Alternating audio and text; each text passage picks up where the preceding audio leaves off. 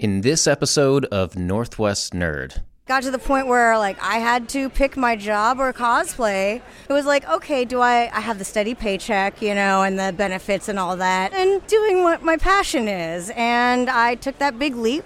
It was pretty rough the first year or two, but it started to get to the point where I was making a better living off of doing what I loved than working for Microsoft. Choose one, your job or your cosplay. An interview with Anna Mia, cosplayer, and more.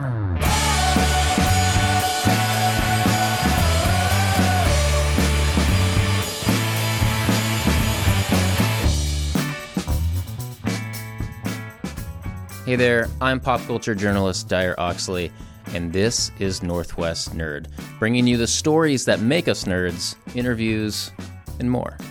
You may have run into Anna Mia at Comic-Cons far and wide. You might know her as a cosplayer, but I have to admit, I sort of interviewed her because I have a little bit of a bias. She's a writer.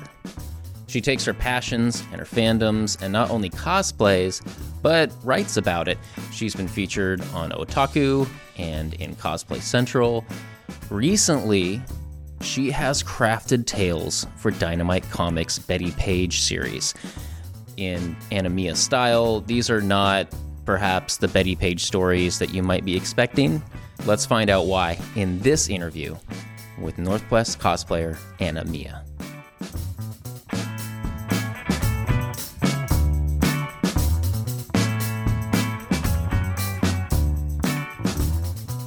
Honestly, it was just going to a convention and seeing cosplayers, and that was the birth of everything.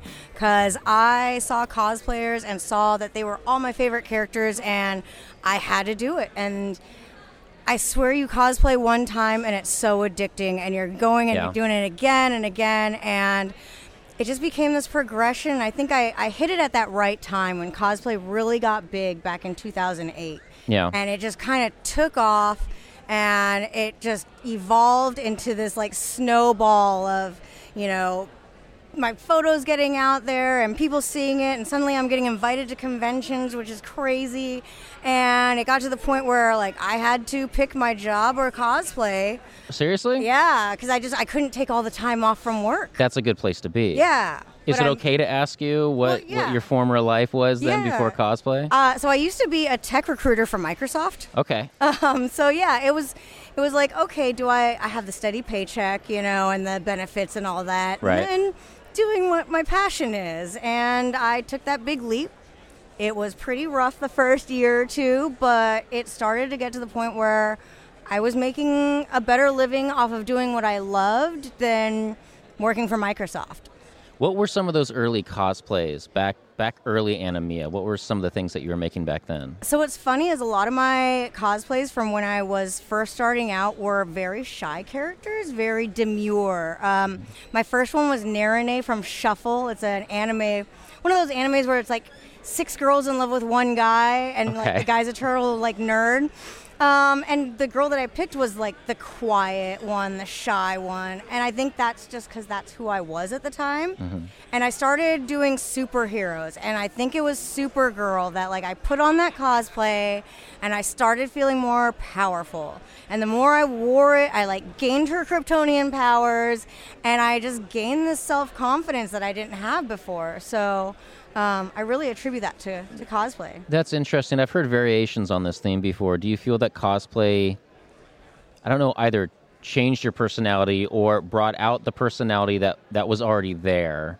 But do you feel that there was an evolution that cosplay brought you through? Yeah, no, I definitely feel that it brought out who I was, because I've always been this geek inside, and I've always, when you get me around my friends and we're in that, closed bubble, I'm so energetic and I can talk about everything a mile a minute, and then you get me out in front of a crowd back then, and it was just, I closed up. Right. But it was something about being in cosplay and not necessarily having to be myself that, let me kind of, let myself out, really. Right. And then, so I always tell people that want to cosplay, it's a great way to, get over shyness. Even if you start off with a masked cosplay, you just see that difference. Right. You look at cosplayers that do Deadpool, and I know some people who are completely shy in normal life, but they put on that Deadpool outfit and they are like the most energetic, crazy person you've ever met. It's weird how that is. There's like Radio Dyer,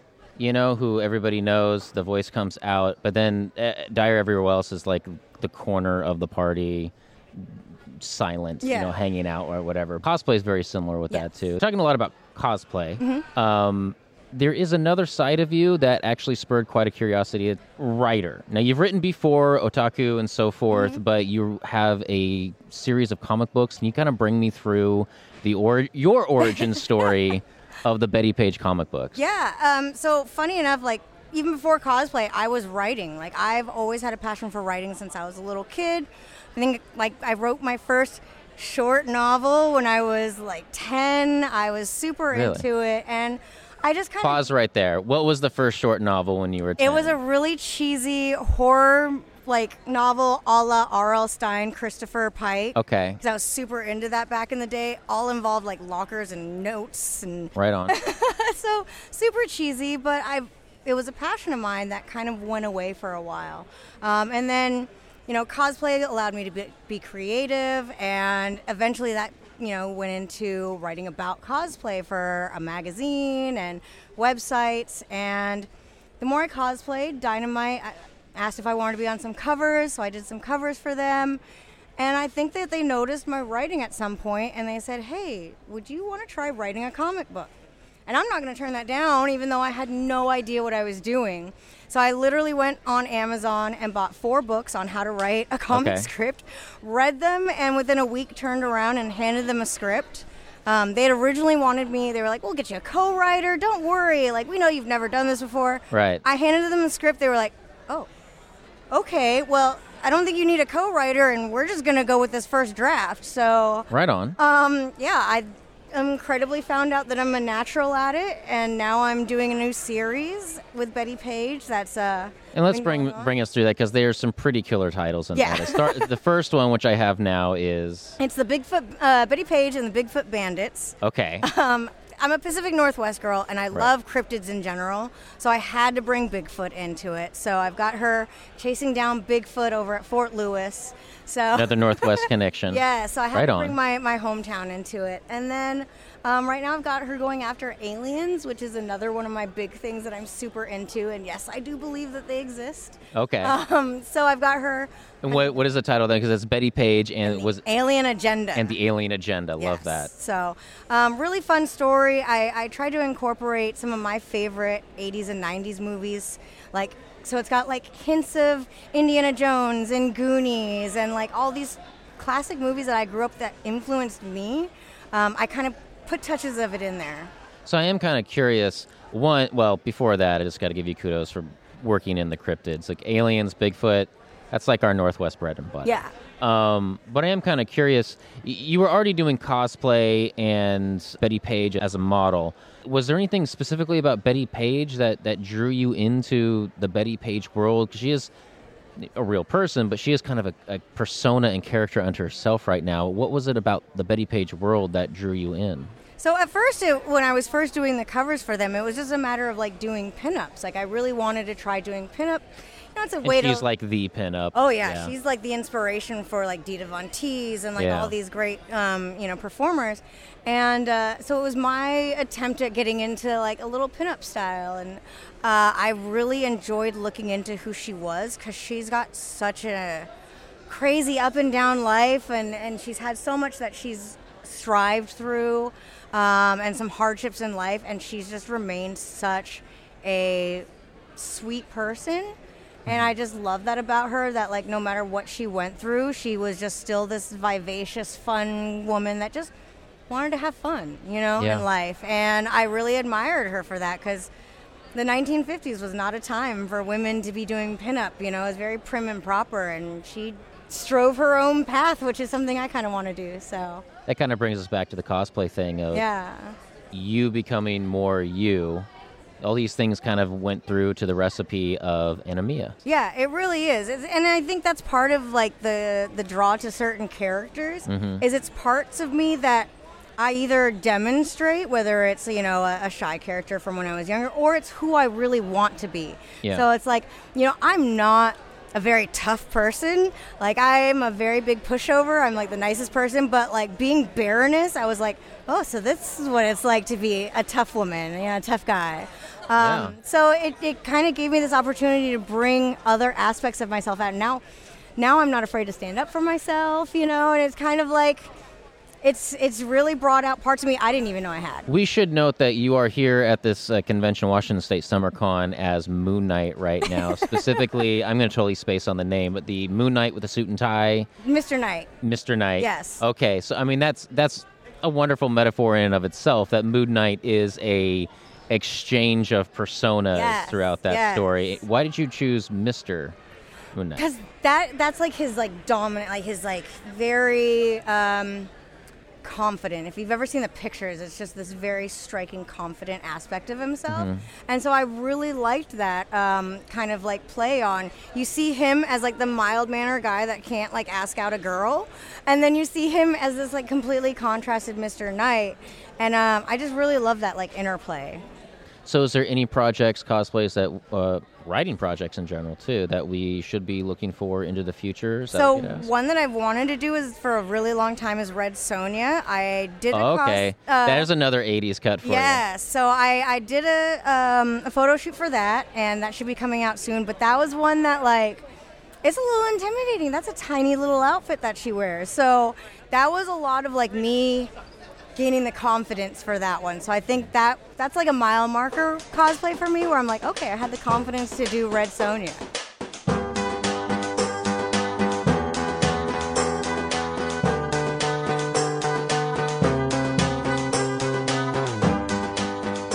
You can find Anamia at Anamia Official on social media. That's ANI-MIA Official. Check out her writing on Otaku and at Cosplay Central. Also, you can find comic books written by Anamia through Dynamite Comics. The Betty Page series, taking on Bigfoot and aliens. Chances are she might also be at a Comic-Con around the Northwest selling these as well. So keep an eye out. And all right, I have a random fandom segment for you in this episode. If you listened to the last episode of Northwest Nerd, you probably heard part of a conversation with Andrew from the Comic Dads until a rando from the crowd jumped in on our random fandom. A lot of randoms. And we ended up talking with that guy, but I promised I wouldn't leave Andrew out for too long. So let's circle back. Andrew has, I think, a pretty interesting random fandom, something that he has kept close to his heart over the years. So without any further ado, let's jump into Andrew with the Comic Dads and his random fandom.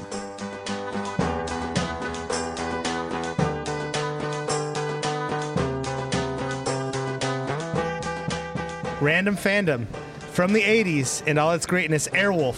Airwolf. So people will remember A-Team. Yeah, right? If you can find them, if Similar no one else vein, can help. a little bit. Kind of, yeah. Airwolf almost was like that combined with Knight Rider, because it was like a special helicopter. Yeah, it was a special helicopter, and it kind of built off the Rob Schneider Blue Steel love for helicopter movies. Like, helicopters were big. Like Rambo 3, destroying the Hind. Red Dawn, fighting the Hinds and all the Russian stuff. So helicopters were big because, it was all We also had Top Gun, too, and I feel like they were like, okay, what can we do that would be cheaper than getting fighter jets? cheaper than an F-14. Still be and very Tom Maverick. Cruise. Yeah. Right. And this is what they came up with. So Airwolf was so good because it was basically commercial helicopter pilots, but one of them was an ex-military guy, and they had this super-duper secret. It's basically a variation on an Apache, but it's super armed up and just stealth helicopter that does covert operations that's independent of everything. And the reason I remember it so well is my dad was in the Coast Guard, and when the Coast Guard launched their new rescue helicopter, this is the story he always tells us, is that, what they nicknamed it was Tupperwolf, was what they nicknamed the new Coast Guard rescue helicopter, because some people thought it looked like Tupperware, And Okay. some people thought it looked like Airwolf, so they combined it and named it Tupperwolf. So that's why Airwolf stuck out so much in my head growing up. So it's not so much that you were a fan of the show, it's that your dad... Oh no, I love the show. Okay. I never missed the show. It's Me so and funny. my brothers watched the heck out of it. Well, I used to have a roommate, and the most random thing that he liked was Airwolf. He hunted down the DVDs of this show. They made it on DVD. They got it onto DVD. Well, no, he had to hunt. Oh, He yeah. was so excited when he found this, right? In the house that I lived in with all these roommates, we basically only watched Dave Chappelle. That was basically it. Chappelle Show. And then, Chappelle Show. and then randomly he'd be like, oh, "Hold on, you guys got to check You this out." gotta And he see puts on this. Airwolf, and we were like, "What?" And it was one of those things where it's like, I mean, I could see why someone would like it, but it just never was a fandom that like hit for me. I was kind of like, we should just watch Knight Rider. Can we just- And there was one with it seemed like they had different variations on a theme when it came to this. You had Airwolf, which is like Knight Rider of the sky. Yeah. Then you had Knight Rider on the road, which was Uh-huh. the Trans Am on the road. Dave Hasselhoff, probably the most successful of this. Yeah. And then there was a motorcycle one that I always, as a kid, thought was the coolest, but I have no idea what it was called or where it went. I don't remember a motorcycle. I remember. I remember silly 80s shows that didn't need to exist. I remember one show called Nasty Boys that used Janet Jackson's Nasty as the theme song, and it was Of a course. group of DEA agents, and that only lasted one season back when the war on drugs was a thing. Yeah. But I don't remember a motorcycle movie like that. Like It was a that's- television show. It was Television show, and it was like a motorcycle. super motorcycle. I loved it as a kid, but to this day, I have no And idea I what played I was Road watching. Rash a lot growing up on Yeah. my Genesis, so like motorcycles were my jam. Sega Genesis. Yeah. Do you remember a game called Skitchin? Yeah, Skitchin was awesome. You are the only person that I have met to this day that remembers Skitchin. Skitchin was great. Skitchin was bitchin'. That Oh, was yeah. right there on the. Oh, yeah. Oh my gosh! What do you remember about Skitchin? Because I played it with a friend of mine as a kid. He's probably the only person to this day, if I contacted him, who would know what that game is. I've run this past so many people, and I have got blank faces with I Skitchin. remember the game. I don't remember much about the premise. Like every time I think obscure Genesis games, I always think of Kid Chameleon. But Skitchin was kind of punky alternative, right? Very punky, very alternative. You were rollerbladers. Yeah. And you would grab onto the bumpers of cars. It was Michael J. Fox's from Back to the Future just on rollerblades. Exactly, and you would try to get on cars and race other people by grabbing onto bumpers. Then you would And you could push fight each yourself other off too, Yeah, right? you would And you pick could a- push each it other was pretty forward. bad. Yeah, so you could push each other forward. You could go to other cars that were going faster. You could launch yourself off of cars to get further up, and you were basically racing on the freeway. But you could also pick up chains and pipes Yeah. and stuff that were really, really not good examples for children playing this video game. Teaching kids to play in traffic on rollerblades is a great While idea, hitting and then each other beat with up lead each pipes. other. Yeah, and so there would be like a guy with a mohawk, and you'd beat them off. It's with right the up there with mohawk. Road Rash. Yeah, Road Rash was the same way. Where Right, illegal exactly. racing, and I've got a billy club, or I can just punch Yeah. you or kick you, and But not as bitchin'. but not as bitchin', because stitching, is bitchin'. I love Skitchin'. Skitchin. But you would get stitches. Yeah, playing because it. because if you ever did it, you'd be on In the freeway, stitches. bobbing between traffic on rollerblades. Yeah. Because that seems like a good idea. Though Stitchin' sounds like a really great Sega Genesis game, but instead of like rollerblades on the highway, you'd be like a granny knitting stuff. Uh-huh. It basically you'd be stitching or doing cross stitch, and that would be the game. And if another granny got in your way, you'd take your needle You and stab poke her, her. yeah. Yeah, perfect. I think we just invented a new classic game. I'm with it.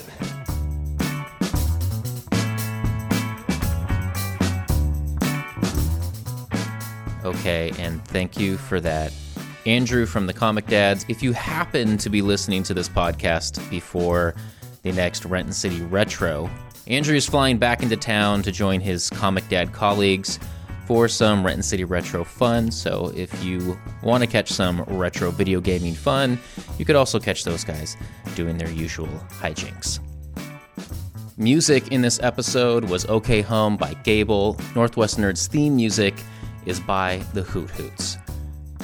If you haven't already, check out Northwest Nerd's social media. We're on Twitter, Instagram, Facebook. Go ahead, hit that like button on your favorite podcast app. If you got some love to show it. Until next time, this is Northwest Nerd.